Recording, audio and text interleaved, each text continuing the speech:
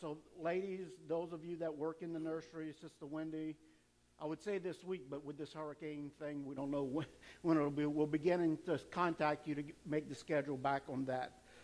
For nurseries, will be back operating on October 4th. Also, as of today until October 4th, the nursery was used as a cry room. Now, if you have a child and you want to go back there, we have it on TV. You won't miss the service or anything. So you could go back there as your child's crying and come back in once they fall asleep and take a nap, right? You'll hold them. Amen. Also, October 4th, Brother Mark says he's going to start running the van to pick up people on Sunday morning if you need a ride. But that'll be the first Sunday in October. Then also Wednesday nights, we'll start again the first Wednesday in October, which is October 7th. So we'll be having our prayer meetings back on Wednesday nights, youth and the kids club on Wednesday nights. That'll be starting October 7th, if everything goes well. Okay, so we're kind of opening up with care. We know schools are just getting back and everything. So if there's a big wave that comes back, we want to try and be safe. But we know we serve God and all those things. He is good. Amen. Again, this morning when we leave, both doors are open that you could get out. Okay? So just want to remind everyone, if you're not able to make it to a service, you could actually watch our Sunday morning services live on our Facebook channel. So I want to encourage you for that. That's the only place you could watch live, but we do have a YouTube channel, which is it's Christian Fellowship Church, Pastor Scott Sherman. You could go back and watch the Sunday morning services, but it's not live. It's like this morning, it'll probably post up this afternoon or tomorrow that you could watch it, just in case you don't have Facebook. We also have a website, welcometocfc.com, where you could watch the videos again. It should be posted up there sometime this afternoon, and you're also able to give there.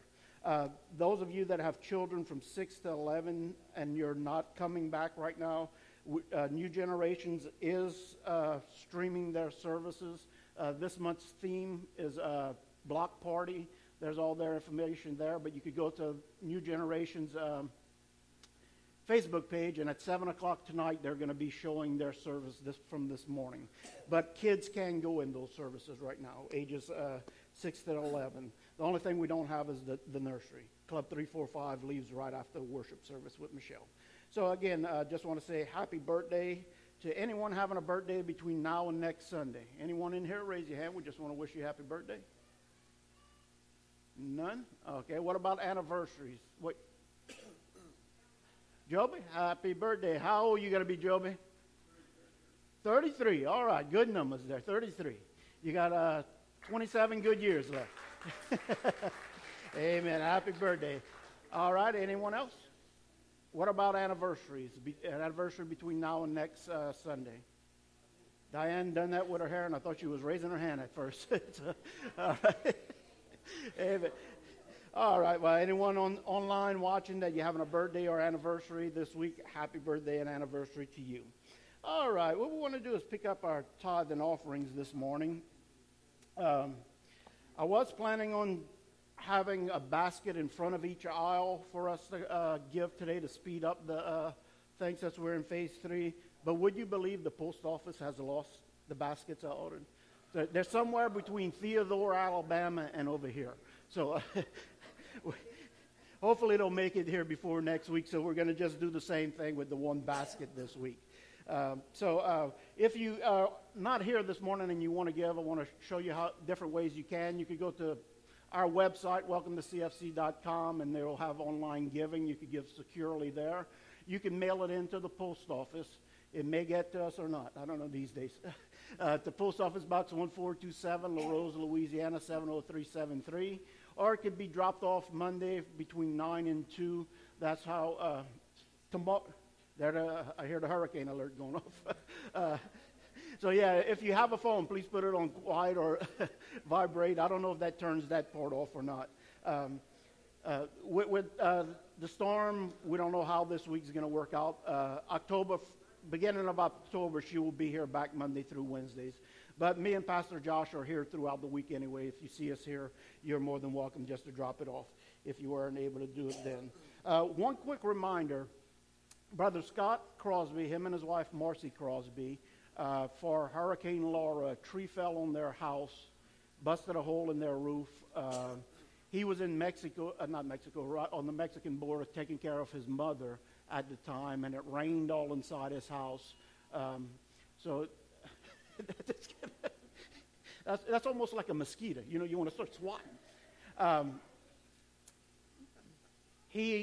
Him and Marcy do children's crusades all around the United States, but with COVID, everything got canceled this year. So they've basically been not able to do any of their crusades. They have an $8,000 deductible on their home, but they haven't had income this year. So we just want to try and bless them to help them meet that $8,000 deductible. So if you want to help them, you could send it in online. We're going to try and mail him the check this week.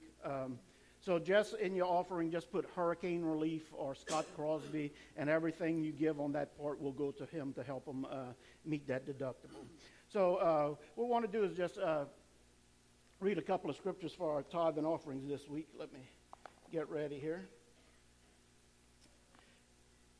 This week, our scriptures are 2 Chronicles 31:5. It says, "As soon as the order went out, the Israelites generously gave the first fruits from their grain, new wine, olive oil, and honey, and all that the fields produced. They brought a great amount, a tithe of everything." And Matthew 6:33 says, "But seek first his kingdom and his righteousness, and all these things will be given to you as well." So if you would, just take your offering, hold it in your right hand, and repeat after me this morning. Say, "As I give in today's offering, I bring the first fruits from all I have received from the hand of the Lord. The first fruits from my wages, the first fruits from my investments, the first fruits from any and everything I have. I give in thankfulness for the harvest I have already reaped, and in faith for the harvest I am going to reap. In Jesus' name we pray." So what we're going to do this week is this side's turn this week. Once we start, Alyssa starts playing, everyone on this side of the church, come up this side aisle. You could come up here, place the offering in the basket. Then we ask that you go back down the middle aisle and just keep making a constant circle that way. Then once this side's completely finished, I'll announce for this side to come up. Everyone comes up the side aisle, place their offering here, go down the middle aisle, and then you just make your way back to your seat going around there. All right? So if you would, this side, stand to your feet. Everyone, let's just stand to our feet. We'll get ready to worship anyway. Stand to your feet. This side, if you want to come bring your offering, you're more than welcome.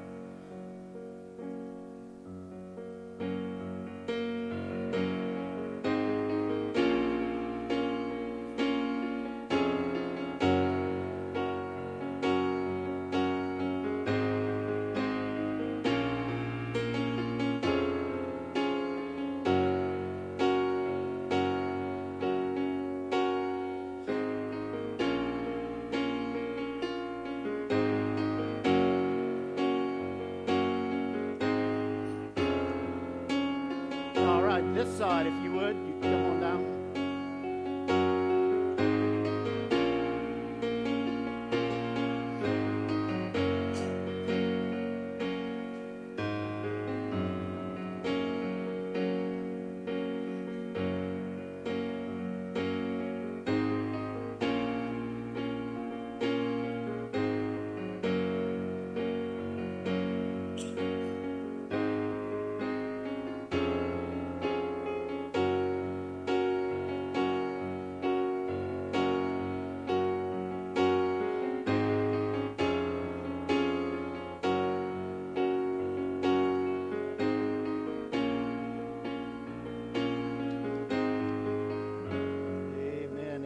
How many of you is ready to worship the Lord this morning?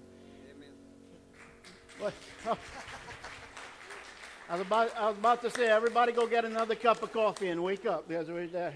Amen. Our call to worship this month is, I had mentioned last week, I got excited when I heard a certain part in this word. And it's from Hebrews 3:6, where it says, But Christ, the anointed one, is faithful as the sun over God's house, and we are his house. Look at your neighbor and say, God is faithful. You could tell them with more enthusiasm than that. Tell them, God is faithful. Look at your other neighbor and say, God is faithful. He's still faithful. Yeah.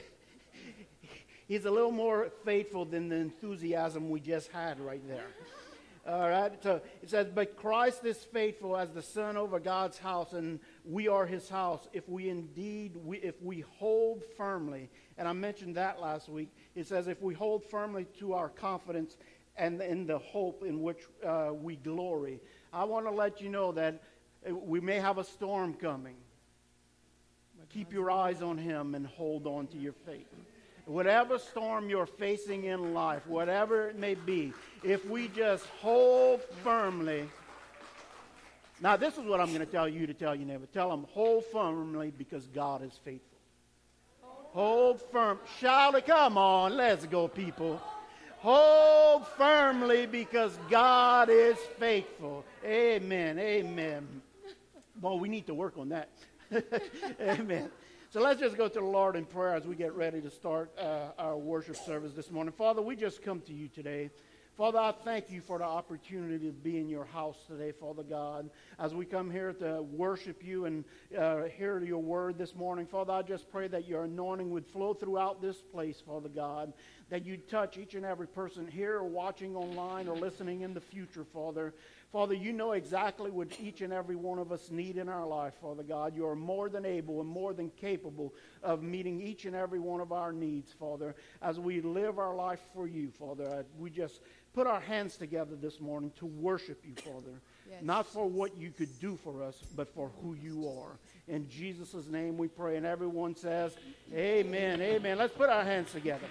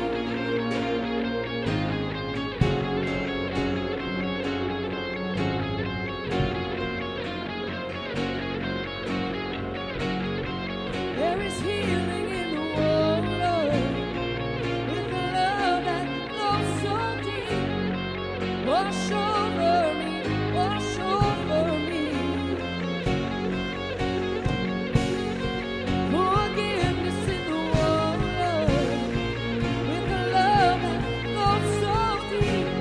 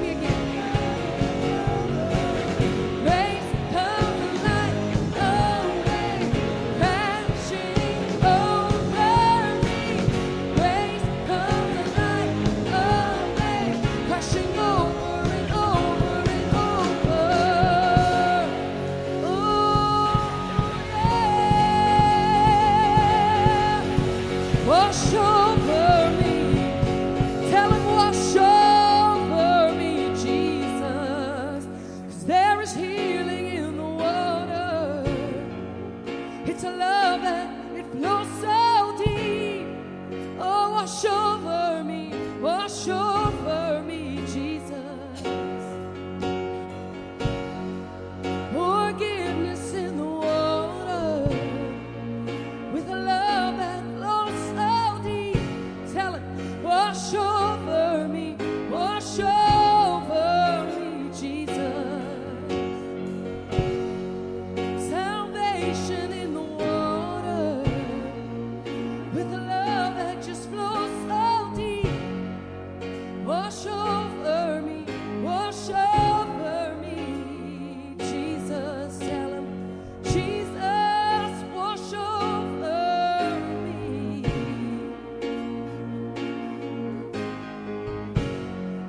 Wash over me, Jesus.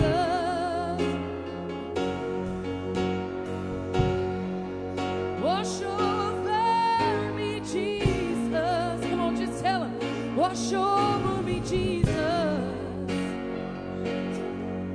Thank you, Jesus. Wash over me.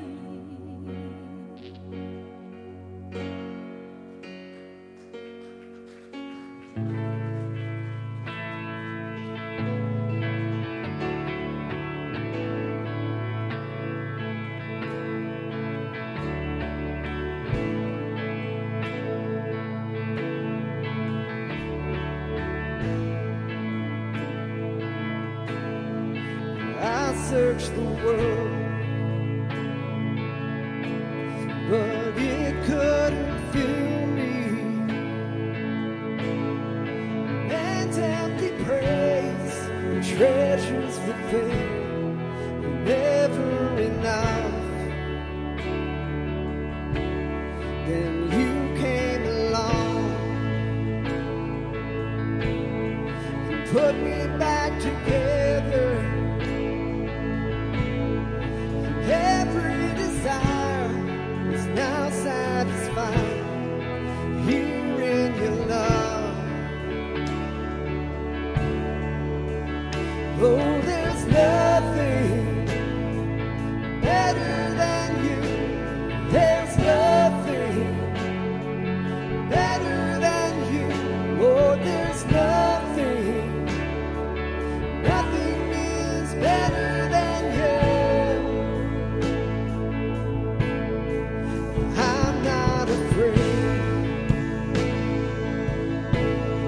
to show you my weakness, my failures and flaws. Lord, you've seen them all, and you still call me friend. 'Cause the God of the mountain is the God of the valley. There's not a place your mercy and grace won't find me again. Oh, there's nothing better than you. There's nothing better than you. Oh, there's nothing is better than you. Oh, there's nothing better than you. There's nothing better than you. Oh, there's nothing is better than you.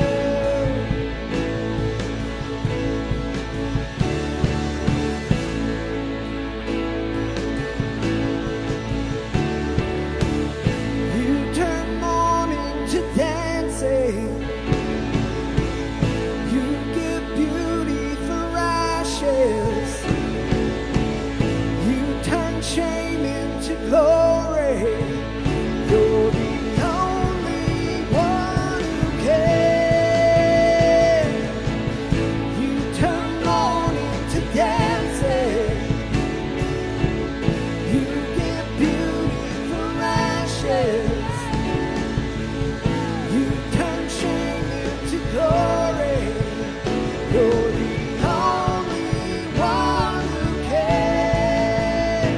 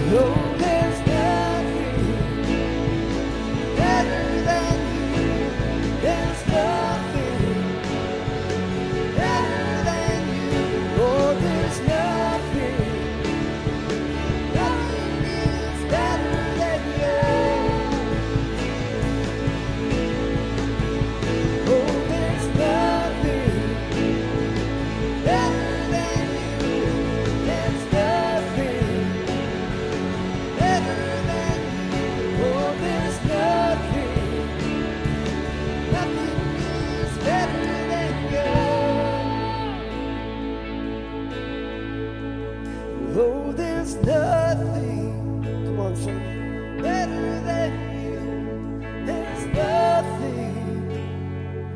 Better than you, Lord, there's nothing. Nothing is better than you. Come on, raise your voice. Oh, there's nothing.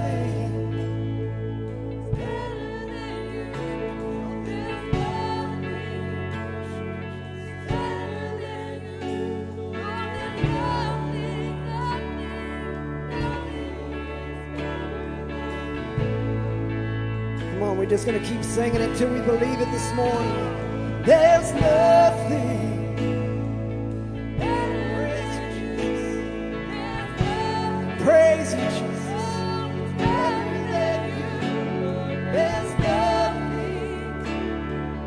Nothing is better than you. We worship you, Jesus. Oh, there's nothing.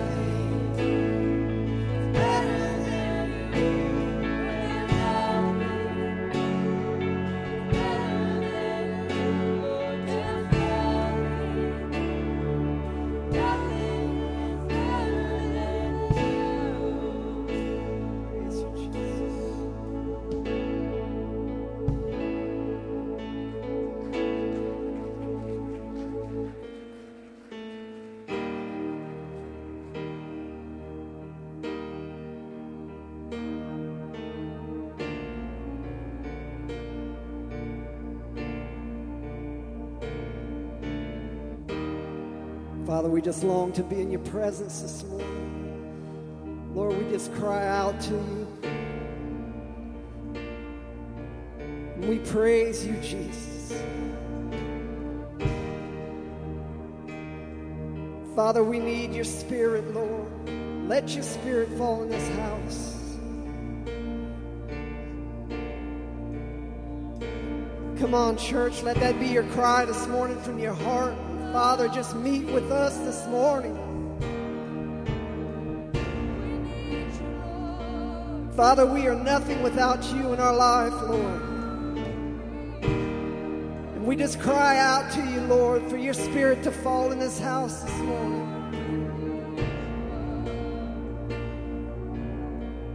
Let that be your heart's cry this morning. We praise you, Jesus. We need you, Jesus. Father, let the scales fall from our eyes, Lord, that all we see is you, Lord.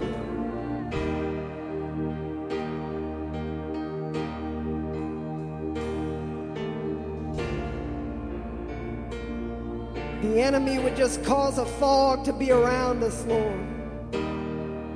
Father, and by your Spirit, you just begin to part that fog. We begin to see clearly, Lord, when our eyes are focused on you, Lord. Father, help us to see you clearly, Lord Jesus.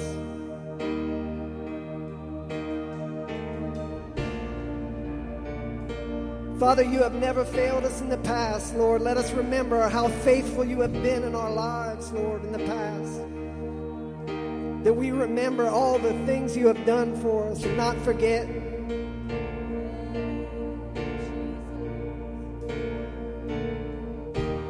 Father, and your word is faithful. Your word will not return void, and if you have done it before, Lord, you will do it again, Lord.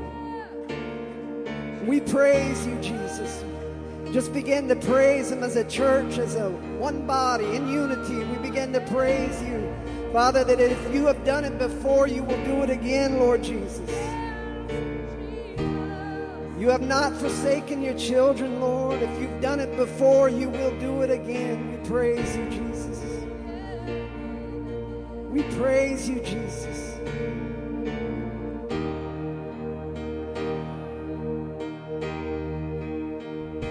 Praise you, Jesus. Just raise your hands and worship this morning. Walking around these walls, I thought by now they'd fall, but you have never failed me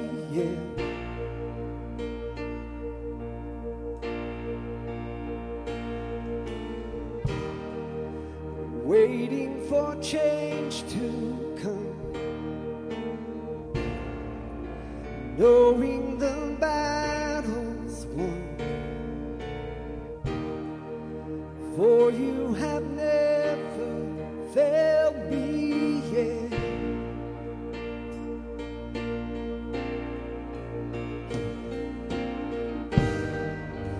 Promise still stands, great is your faithfulness, your faithfulness.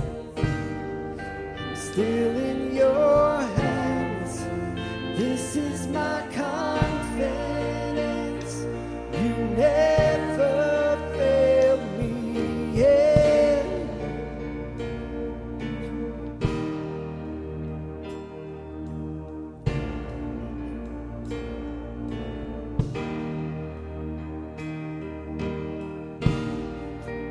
I know the night won't last,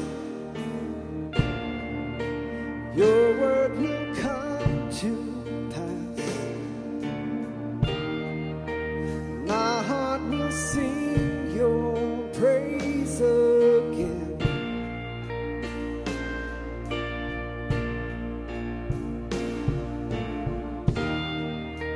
Jesus, you're still enough. Keep me within your love. My heart will sing your praise again.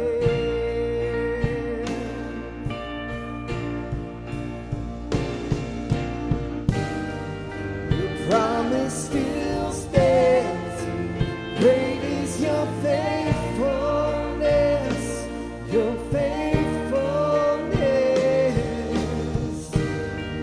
I'm still in your hands, this is my confidence, you never fail. Your promise still stands, great is your faithfulness, your faithfulness. I'm still in your hands, this is my confidence, you never fail me yet.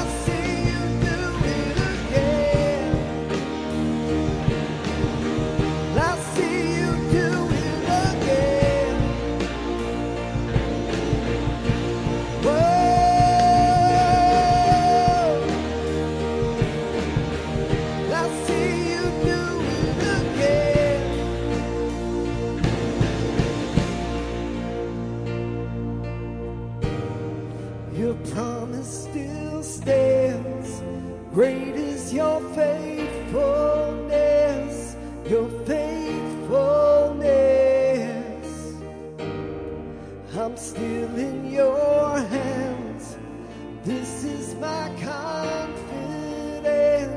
You never fail me yet.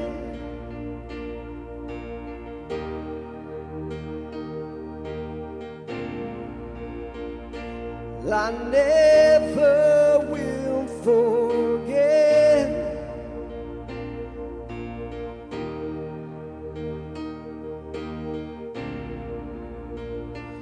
You never fail me yet.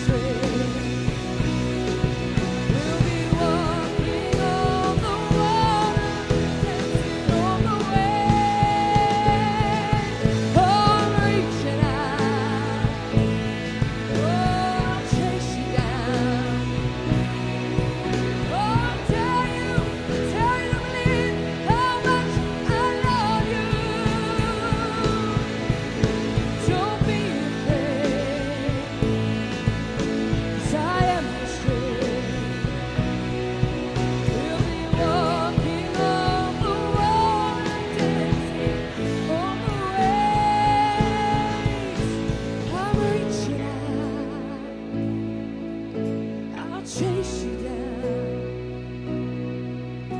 Oh, I dare you to believe, child, how much I love you. Oh, I'm telling you, don't be afraid, 'cause I am your strength.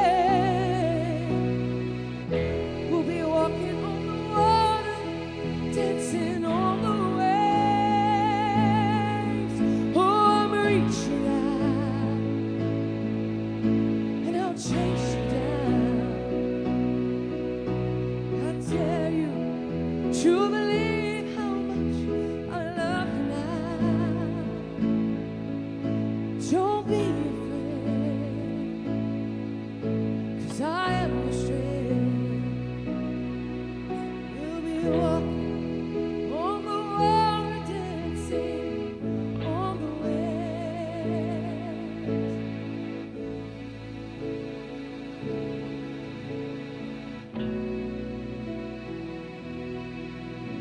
Oh, I dare you to believe how much He loves you.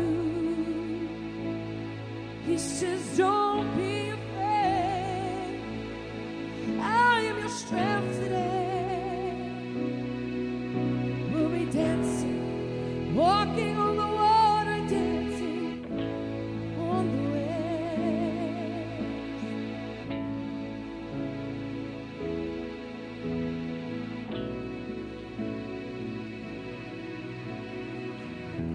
Thank you. Come on. Give God your best praise this morning. Come on. Thank you, Lord. Thank you, Lord. We worship you this morning, Lord. We give you praise in Jesus' mighty and precious name. Amen. You may be seated. I want to go ahead and dismiss our children 3, 4, and 5 to their classes. Amen. If you have your Bibles, I want you to take it out to the book of James, chapter 4. Give you a little time to get there. That's where most of our texts will be coming from. And it's toward the very end of your Bible, it's only 5 little chapters, so it's easy to thumb your way through it. So I'll give you time to get there. Oh, there we go. There's that mosquito again. Amen. Amen. Let's just go to the Lord in prayer as we get started this morning. Hey, Sister Kathy, she's up there. Oh, she's waving to Jessica. I thought you were waving to me. Oh. Amen. We have a message today entitled Avoid Making Foolish Plans. So let's just go to the Lord in prayer as we start. Father, I just come to you today. I thank you for each and every person that is here today, Father God. All those that are watching online at this moment and in the future, Father. I pray that you just unveil our eyes that we may see and know you better, Father. Unveil our hearts that we may love you more, Father God, and allow your word to take root in our hearts, Father God. Open our ears that we're able to hear the truth this morning, Father God. Touch our minds that we could comprehend your word this morning, Father. And we thank you for that right now. In Jesus' mighty and precious name, and everyone says, amen, amen, amen. Again, this message is entitled, Avoid Making Foolish Plans. And plans, decisions, however you want to call it. I think if we all would look back on our life, we'd probably look back at some decisions we've made that we said, well, if I knew it turned out this way, I probably wouldn't have made that decision. How many would agree? If at least once in your life you said, well, you know, now that I look back, I see that probably wasn't the right thing to do, although at the time it seemed like the perfect thing to do or the thing I should do. And that's kind of what I want to talk about tonight, this morning, is that God has veiled the future to us, that we don't really see what goes on in the future, but we know the past. And we are to learn from the past, which helps us in future decisions, but there's always that thing of the unknown in the future. You know, when we know he's coming back, but he doesn't tell us when. See, there's like a veil on the future. The past is clear. You know what day you were born, right? Isn't that clear? Or at least that's what my mama told me. I don't know if she was alive. December 28, 1966, right? You sure? I'm going to go check on my birth certificate. Okay. We know the past clearly, but do you know the day you're going to die? You see, the future is veiled. We don't know all those things. God keeps it that way. Because reality, I'd say, I thought about this question. If you could know the day you would die, would you want to know? That's a hard question. You know, because reality, if the date comes back 40 years from now, you may start living a very reckless life because of that. You see, with the future veiled that we don't know, when you walk into a graveyard, you see date of birth, a dash, which is your life, and date of death. You never know the date of death until that day comes. So God wants us to live that dash to the fullest of what He wants for our life. Because if we knew the end time, we'd probably live our life a little different. So God veils that. An example I wanted to give this morning is, think about when Jesus revealed to His disciples that He was going to die on a cross. What happened? They all wanted Him not to. And they began to try and almost talk Him out of it. And Peter even, never, this will never happen. We'll never let this happen to you. But you see, it was God's plan and God's will for Jesus to die on the cross. And sometimes if we know the future events, it's not what our mind would want to see. But how many of you know I'm glad that God went along with God's plan and not Peter's plan? Right? Although Peter's plan seemed great at the moment. Oh no, Jesus, I love you too much. I don't want things to happen to you. See, but he had to go to the cross. So sometimes God hides that future from us because we would be scared to have it play out, but it would actually play out for the best. It's just that we wouldn't understand it at that moment.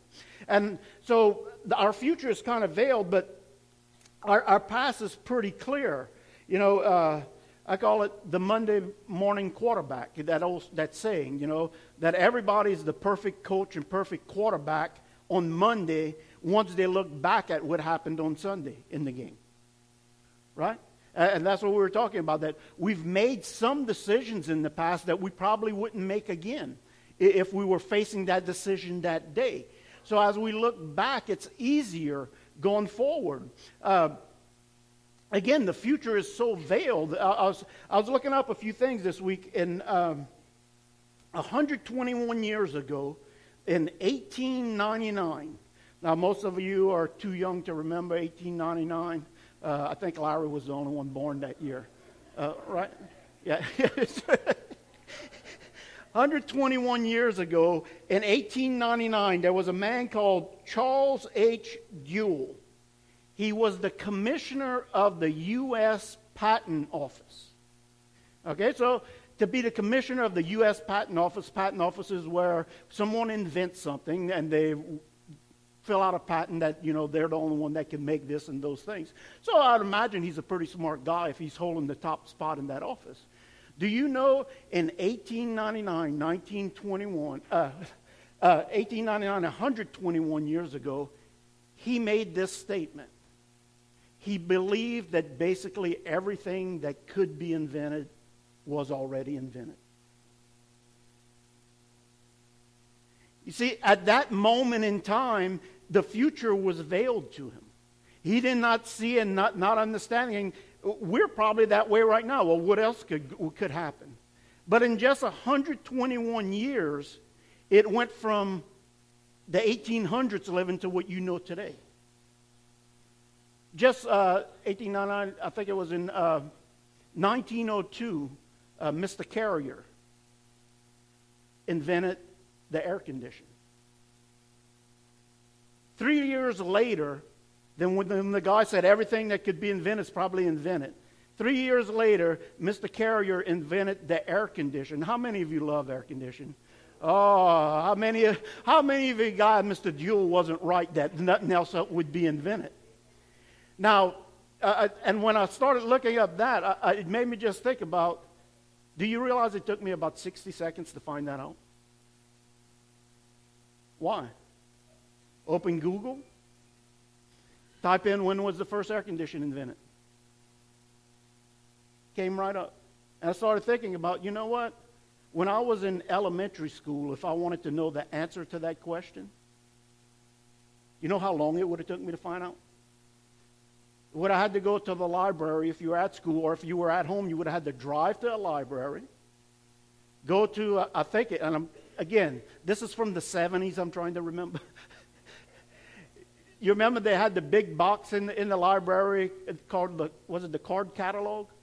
You'd pull out an index card that somebody wrote on or typed on about information, so you'd have to go look up air conditions and all these different books telling you about air conditions. Then you would follow the Dewey Decimal System, right? The way they put it in the thing, and you'd go walk around and you'd have to go pull the book off the shelf and look through the whole book hoping your answer is there. But now, today, in less than 60 seconds, you could have the answer. Technology has transformed our life. But yet, 121 years ago, a man thought everything that could be invented was invented. What about cell phones? In 1984, the first cell phone was invented. How many of you own a cell phone? Raise your hand. How many of you still have a landline in your home? Very few. But before cell phones, it was strictly landlines, right? And even in the beginning, it was you had the dial. I seen a video of within the last year. It was they took some kids these days and they put them in front of an old rotary phone and they told them, "I need you to call this number," and they couldn't figure out how to call. They struggled with, well, how you make this thing work? You know, again, it would be on the wall. You pull, and you have to spin each number back and forth. Then we went uptown when you had the push button phone, right? Those things, and then in 1984, the first cell phone came out, but it was so expensive, not many people could afford it. In the 90s is when people started kind of getting the cell phones, but they were huge. They were the size of a regular phone, and the battery, it was like a big book that you carried around. It was touch tone. That's all you did. There was no texting on it. There was nothing. This is just in the 90s. This is just 20 years ago. You'd push those buttons and do the things, and you paid a certain amount a month, and you paid like 40 cents a minute for talking. That's how it was. You'd pay about a minute. And if you were in a roaming area, it was more. It could be like $1 a minute talking on the phone. Just 20 years ago. How much things have changed. Thinking about before the first cell phone, if someone would have told you, look, one of these days we're going to have a phone, and what we're going to do with that phone, look, we got two of them right here. We're using phones to film live stream on an internet system where people are watching it at home because of a phone. Listen, if you in the 70s, that was Star Trek stuff. It was like in the future, no way. How much we don't know and things. So what technology is increasing at an astronomical rate. It just keeps getting quicker and quicker. How many remember not having a microwave? It's not that long ago. I was thinking about that. Try to go a week without using your microwave. You're going to notice how much you miss it, right? Even instant grits wasn't so instant back then. You had to take water, put it in a pot, and bring it to a ball. Now you just pour it in there, and 3 minutes later, you got grits. How much time has changed? What was the future? And like I was talking about the cell phone, a phone, in those days, you had it on the wall and you would dial. What would you have thought if someone would have said, hey, one of these days I'm going to be taking my phone, Kevin, smile, taking your picture. They would have called the white van with the two guys with the big net to come get you.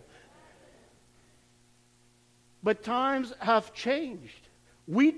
Can we admit we don't know what the future will hold? You see, and this is what my thing is about, is talking about making foolish plans. Because reality is we don't know what tomorrow holds. So plans I make for myself become foolish if they're not the will of the Father. This is what this whole message boils down to today, is that anything I decide to do that doesn't include the will of the Father is a foolish plan. Now, let's look at a couple of verses of Scripture here. This is on your papers. Proverbs 19:21. Many are the plans in a man's heart, but it is the Lord's purpose that prevails. Now, the Bible's not telling you not to make plans in your life. We need to plan things in our life. You know, we don't just live spur of the moment all the time, these things, but it's telling us that you don't know the future. Only God knows what holds the future. It's His purpose that prevails. Again, when he revealed to His disciples that Jesus would die on the cross, God knew why Jesus had to die on the cross. They did not understand why. Next verse says this, Proverbs 16:19. In their hearts, humans plan their course. We decide we want to make things, but he says, but the Lord is the Lord that establishes their steps. And this is what I want you to understand. We need to know that God does not serve us. We are here to serve God. Okay? God is not here to serve us, although He provides for us, He helps us, we pray to Him, and all these things. But His purpose is not to exist so He can meet every desire and need of our will for our life. We are here to fulfill the will and purpose that He's created us for. So let's look at this verse here. We use the first part of it in our offering this morning. Jesus says, but seek first. What does that mean? If He's saying seek first, He's meaning priority. Priority and order. We need to not get this flip-flop. He says, seek first His kingdom, God's will, God's purpose, and His righteousness. And then He says, and all these things will be given to you as well. Now, if you'd read before that, He was talking about people were just worried about where their next meal's coming from, what kind of clothes they're going to have, all the things that that's in this world. And He says, don't get it mixed up. Instead of planning for those things, you need to plan for the will of the Father. And notice what He goes on to say next. He says, therefore, don't worry about what? Tomorrow. For tomorrow will worry about itself. Each day has enough trouble of its own. In other words, He's saying, you can make all these plans, but you don't even know what tomorrow is going to bring. How many of you know that people in Lake Charles right now, a month ago, they never thought their life would be like it is. Right? So we need to understand that our future is not guaranteed. So we have to be careful in what we do in life, that because our plans can be very foolish when I make them excluding God. And let me just say it this way. When I say the word atheist, everybody knows an atheist is someone who does not believe in God. But here's the thing. There are what is called an intellectual atheist. They reasoned in their mind that God doesn't exist. I haven't seen God at this, and because I have reasoned in my mind, I say God does not exist. The good thing about them is at least they're honest. Okay? They're saying it. They're honest. What's her name? Marilyn O'Hara? Something like that. Was a well-known atheist who got prayer taken out of schools. The first Russian astronaut that went up in space, he says, I was up in space, He said, I looked down upon the earth, I seen neither angels nor God, so I do not believe he exists. Again, at least both of them were honest. But in many pews in churches today, and all around the world, there are what is called a practical atheist. They say they believe in God, but they live like he doesn't exist. They live to fulfill their purpose and plan in life and not his purpose and plan for their life. Oh yeah, God exists, but I'm not living my life like he does. You see, that's where we have to be careful. Notice what it says here in Matthew 6, 19-21. This is a few verses before Jesus is speaking. He says, do not store up for yourselves treasures on earth. Again, what is he saying? You're getting things mixed up. Your focus and plans are more about these earthly things that are temporary and may be gone tomorrow. Then you're focusing on more of that than your Heavenly Father. He says, where moth and vermin destroy and where thieves break in and steal. He says, but store up for yourselves treasures where? In heaven. What is he talking about? Fulfilling God's will and purpose in your life, getting treasures in heaven, things that are important to God and God's kingdom. Seek first his kingdom, his righteousness. He says, where moths and vermin do not destroy, and where thieves do not break in and steal. He said, verse 21, he says, for where your treasure is, there your heart will be also. And he's telling you, I need you to examine yourself. Are you a practical Christian, a practical atheist, saying you believe in God, but you're more worried about your earthly comfort than heavenly gain? Are you living your life according to God's word, or are you living it according to yourself? Another example. When Adam and Eve sinned in the garden, when they ate of the fruit, what happened? They decided to listen to outside influence. Be careful what you listen to, who you listen to. Ungodly counsel. And they thought they were making a good decision. God said, don't eat of this fruit or you shall surely die. God knew that. They knew that. But they allowed outside influence to influence them to believe that, well, it probably ain't true. And what they thought was going to happen was, we will be more like God. Which was true. You know the knowledge of good and evil, but then you're now subject to it. You see, when they were taking the bite, they were making a decision, a plan, thinking it was bettering themselves.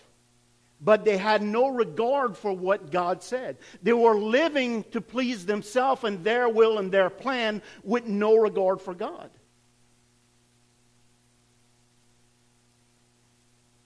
So in other words, they were living and made a decision like God did not exist. But guess what? You paid a price of your decision. Because God does exist. You may live your life like God doesn't exist, but the day is going to come when you're going to realize he exists. You see that Russian astronaut and Miss, whoever her name was again, O'Hare, they both came to a day, I believe, when they died to realize that, you know what? We were wrong.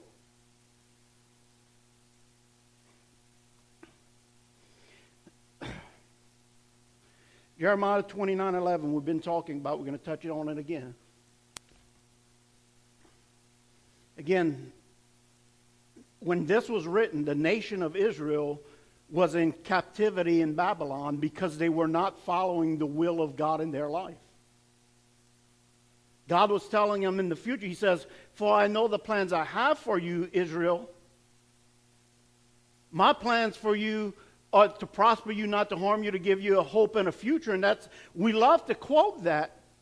We love saying that. But you have to realize when it was written. He's saying, my plan for you is to prosper, but you're in captivity because the problem was you weren't seeking my will. You were seeking prosperity. You were seeking all these things in life, and you walked away from me, and you made plans for yourself, and you walked away, and that's why you're in captivity. See, it is the Father's will that you, I believe, just like we as parents want nothing but the best for your children. Right? I believe God loves us more than we love our children. God has a love beyond our comprehension. So if we care for our children, our grandchildren, and want best for them, don't you think your Heavenly Father wants the best for you? The problem is when we start seeking the prosperity and making plans for the prosperity but leaving Him out. We want the results of serving Him and walking in His will, but we're not serving Him and walking in His will. Can you see that? Thinking the picture. They're in captivity, and God says, that's not where I want you. But you made poor plans. You made foolish plans. You made foolish decisions. You didn't follow what I wanted for you, so you're not having what you were desiring, the prosperity and a great life. Because you made your own plans for that instead of just walking in my will, which produces that in your life. Okay? Does that make sense? Walking in the will of God will, again, many people say, oh, pray and bless this. God's blessing is where His will is. You cannot say, God bless this, and it's not His will. God will not bless sin. God will not bless things out of His will. His blessing is where His will is. So if they would have been in His will, they would have already been experiencing the prosperity and things that He has. But instead of seeking first His kingdom, seeking Him, they were seeking those things. And then the things eluded them. They made foolish plans. Their plans were based on prosperity and getting instead of plans of serving Him. Ephesians 2:10. For we are God's handiwork, created in Jesus to do good works, which God prepared for us to do in advance to do. Think about that. He says that He knew you before you were formed in your mother's womb. He called you out for a purpose. He created you for a purpose. Again, here in the Old Testament, we just seen God has plans for the nation of Israel. Here it's more personal. It's to the believer. He says, I know the plans you are created in Christ Jesus. You've been saved, and you are here to fulfill God's will. The plans, the good works that who prepared for you to do? God. Now, when I believe when the person walks in what God prepares for him, then the fruits of the prosperity and everything comes. But if my whole desire in life is to just walk in the prosperity, we want the benefits, but we don't want Him. We want what His hand can give us, but we don't give Him our heart. So what is a foolish plan? A foolish plan is a plan that any plan that does not focus on the will of the Father. When Jesus taught them how to pray, what did He say? Thy will be done, not mine. Thy will be done on earth as it is in heaven. So we'll go to James now. James chapter 4, starting in verse 1.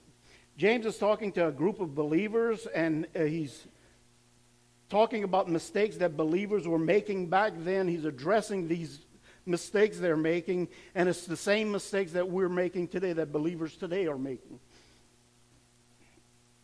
And in James chapter 4, verse 1, we'll see that it starts with people having indifference between each other, believers having trouble with other believers and all these things. And then it goes on to, as you read in the chapter, it gets to the believer having an indifference or things with God. So notice what it says here. Again, outlining that when we make foolish plans, when our plans are just about us, and just about these things on the earth, and we exclude Him out. We live our life as if He doesn't exist, although we say He does. These things will happen. Notice, this is to believers. He says, what causes fights and quarrels among you? don't they come from what? Your desires that battle within you. The things you want. You know, he's saying that even the believers battling with each other, it's more about you and less about them. It's more about you and less about God. Your focus, we're so inwardly focused that we block everything else. In other words, we put ourselves on the throne. It's all about me.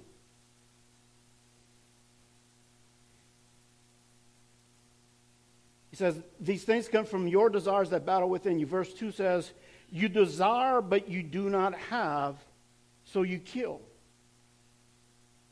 Now, that doesn't just necessarily mean murder, but it does include that. But it destroys people. It kills friendships. We destroy, tear down each other, start talking about, murdering them with your tongue thing because you're not getting your way. And I always say, you know what? If God's Spirit, which is in us, His Holy Spirit is in us, and it's causing us to act and will according to His purpose, okay? If we're truly all fully given in to and being obedient to the Spirit of God and not our flesh, why is there arguments among believers? Because the Holy Spirit in me will not be in an argument with the Holy Spirit inside of T. Spurge. We'll actually be in perfect unison. Right? So when we butt heads, it's probably both of us that is letting a little bit of the flesh override what the Spirit truly wants. Thank you, Steve Spurge. You've done good.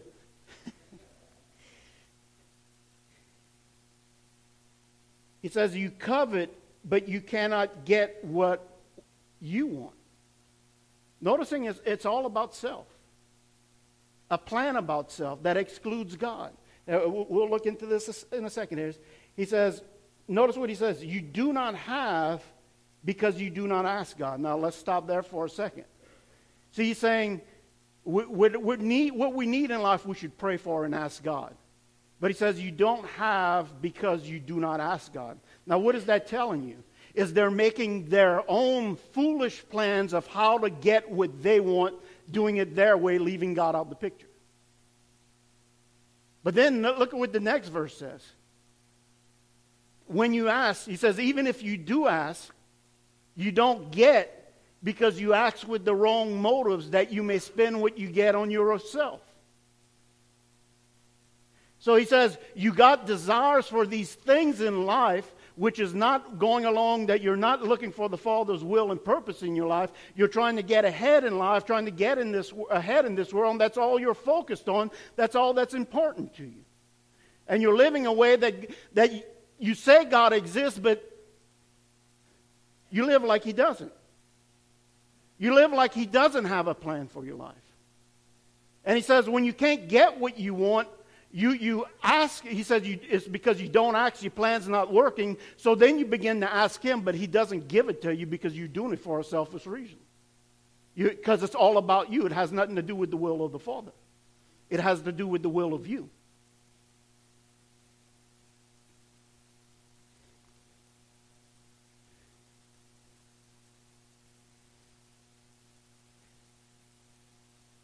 Verse 4, he says, you adulterous people, don't you know that friendship with the world means enmity against God?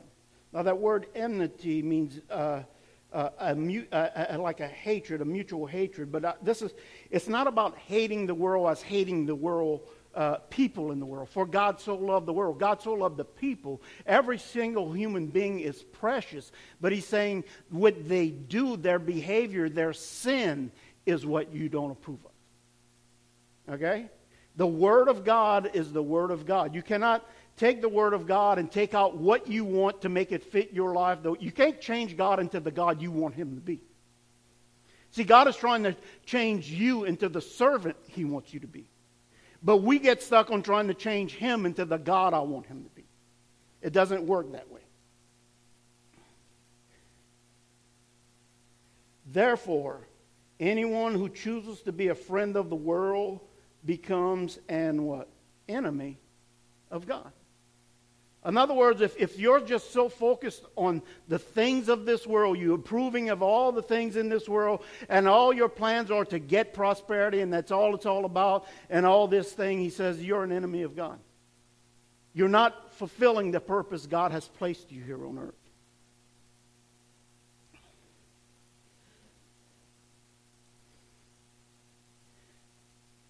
James 4:13, we'll jump down to verse 13. And in your Bible, you'll notice that you probably got a title on this that's saying boasting about tomorrow. And again, as we were talking about earlier with all those scriptures, it's talking about tomorrow is uncertain. We make all these plans, but we're not even guaranteed tomorrow. We don't know. I pray that nothing happens to anybody with this storm. But we don't know. We honestly don't. So notice what it says. It says, now listen. This is the people speaking. It says, now listen. In other words, we got an urgency here. We got a plan. We got our plan made. This is an unwise plan, he's telling them, or a foolish plan. He says, you who say, now several versions of the Bible use, instead of, this NIV says we will. Many of them say I will. Okay, but it's talking about a person's plans, not God's plans. Now notice how it goes on. He says, today or tomorrow. In other words, we constructed a plan here. He says, now listen, we're doing this now, today or tomorrow. Here's our plan.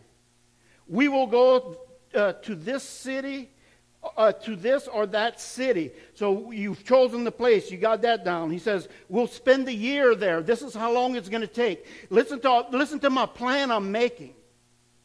Many are the plans in a man's heart, but it's the Lord that derives your steps. Notice it says this.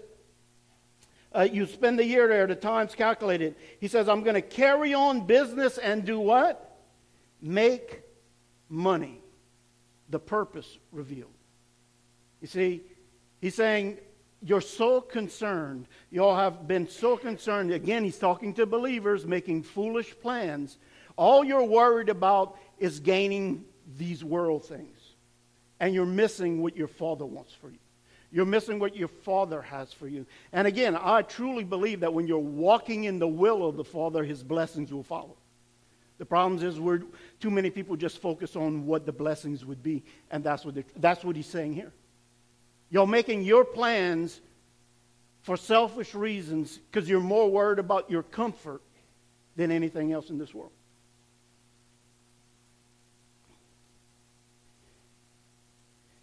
And notice with verse 14 what he tells them. In other words, that was about a foolish plan, he says. Why, you don't even know what's going to happen tomorrow. How can you say you're going to spend a year there? You're making a foolish plan that you have no idea God's will isn't in it. You have no idea what's going to happen. How you could say you're going to go to that town? How you know you won't break down? How you know your camel won't break a leg?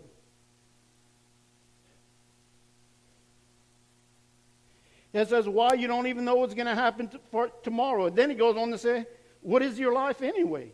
You thinking you have a year left. He says, you are a mist that appears for a little while, then vanishes. He's saying, who's guaranteeing you got a year? You see, you're making a foolish plan on an assumption that you got a year. You're living your life like you know the future, but you don't.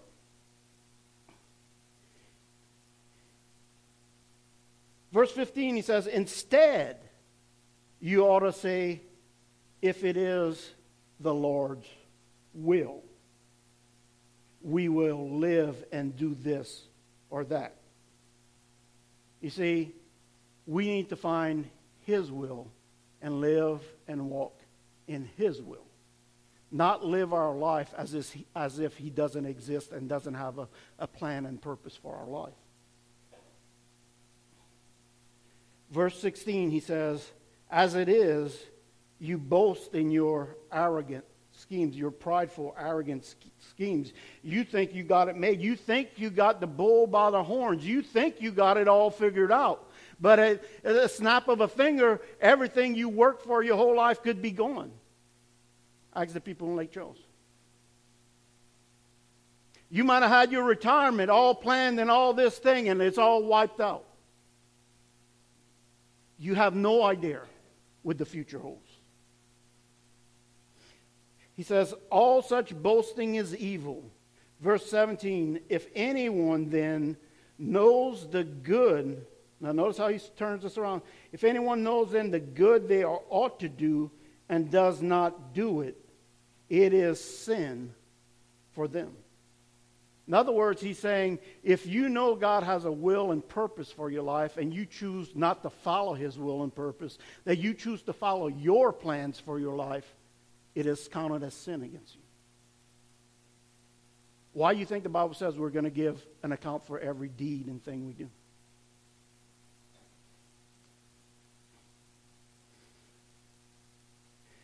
You see, our plans will fail because we fail to grasp the complexity and uncertainties of this life.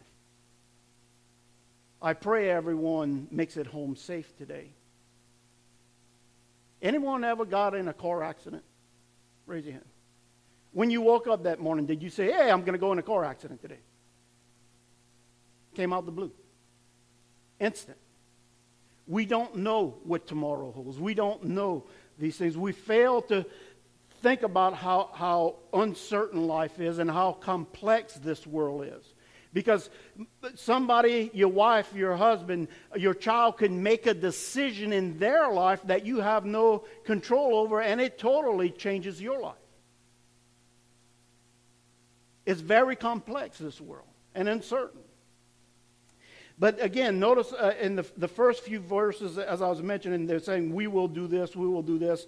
But it's the I wills that I want you to... it's thinking about, in other words, I will do, we will do what we want to do, what we have planned. Have you ever heard something like that in the Bible going on? Let me show you where in Isaiah chapter 14. It's speaking about Satan. Lucifer in heaven, he says, you said in your heart, many are the plans in where? A man's what? Heart. Means that you don't even have to say it out loud. God looks at the heart. He knows what's in there. He knows what's in there better than you know what's in there. He said in your heart, you said in your heart, I will. Listen, Lucifer was God's greatest beautiful angel he created, in charge of leading worship to God. God had a great plan for Lucifer's life. But he decided to follow his plan and his will. It says this, I will ascend to the heavens. Here's that saying again. I will raise my throne above the stars. You know why he was saying this? Because he was living although he knew God existed, he was living thinking there are no consequences the way I live my life. I will sit enthroned on the mountain of the assembly, on the uttermost heights of the Mount Zaphon. I will ascend above the tops of the clouds. I will make myself my plans. What a foolish plan he had. But in his mind, it was going to be great. You see, when we make our plans, it could seem great, and we could see it's bulletproof. But if it's not the will of the Father, you're going to have a lot of holes in your boat, and it's going to sink fast. It says, I will ascend above the tops of the clouds. I will make myself like the Most High. But then it says, but you are brought down to the realm of the dead, to the depths of the pit. You see, he wanted to lift himself up, but God threw him down. Jesus laid himself down, and God raised him up. You hear me? God opposes the proud, but he lifts up the humble. God, when you want to do it yourself, God will take you down. But when you lay yourself down, you get on your knees before him, he'll bring you up and lift you up. See, God has a wonderful plan for your life. And yesterday I was sitting down thinking, Remember that old saying, what would Jesus do when all the bracelets came out? I was just thinking about that. And then I just had this thought.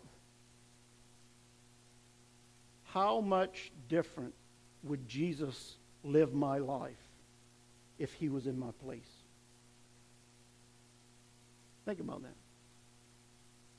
If Jesus would come and take your place in life right now, would he be living it different than you are? I think we all could say yeah. But that tells us how sometimes we need to reevaluate life and realize what's important in life. That's why Romans 12, 1 and 2, we'll close with this, says this. Therefore, I urge you, brothers and sisters, in view of God's mercy, in view of that how God has put mercy and grace in your life, in view of how God is not wanting to punish you for your sins, that he wanted Jesus Christ to carry your sins on the cross. In view of all that he's done for you, he says, what I want you to do is to offer your bodies as a living sacrifice. In other words, as you live your life, live it for him. To complete his will and purpose for your life. To offer your bodies as living sacrifices, holy and pleasing to God. He says, this is your true and proper worship.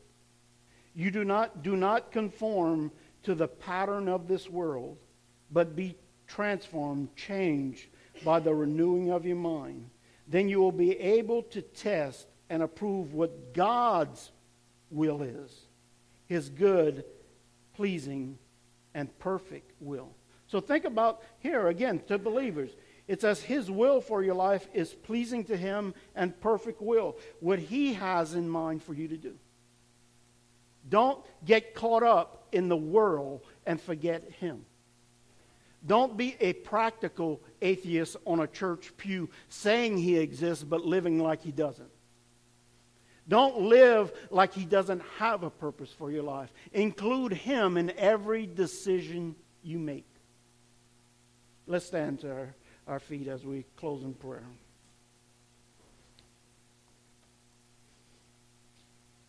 Father, I just come to you this morning.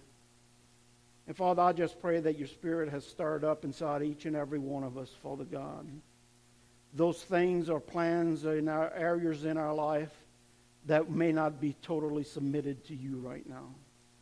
Father, I just pray that you help us see those things, and Father God, that we'd put you in charge of every area of our life, Father God. That we no longer seek just our will and happiness, Father God, but that we seek your will, that thy will, your will be done in our lives, not ours. Father, as we lay down our lives today, Father, we pray that you would move. Soften each and every heart this morning, Father God.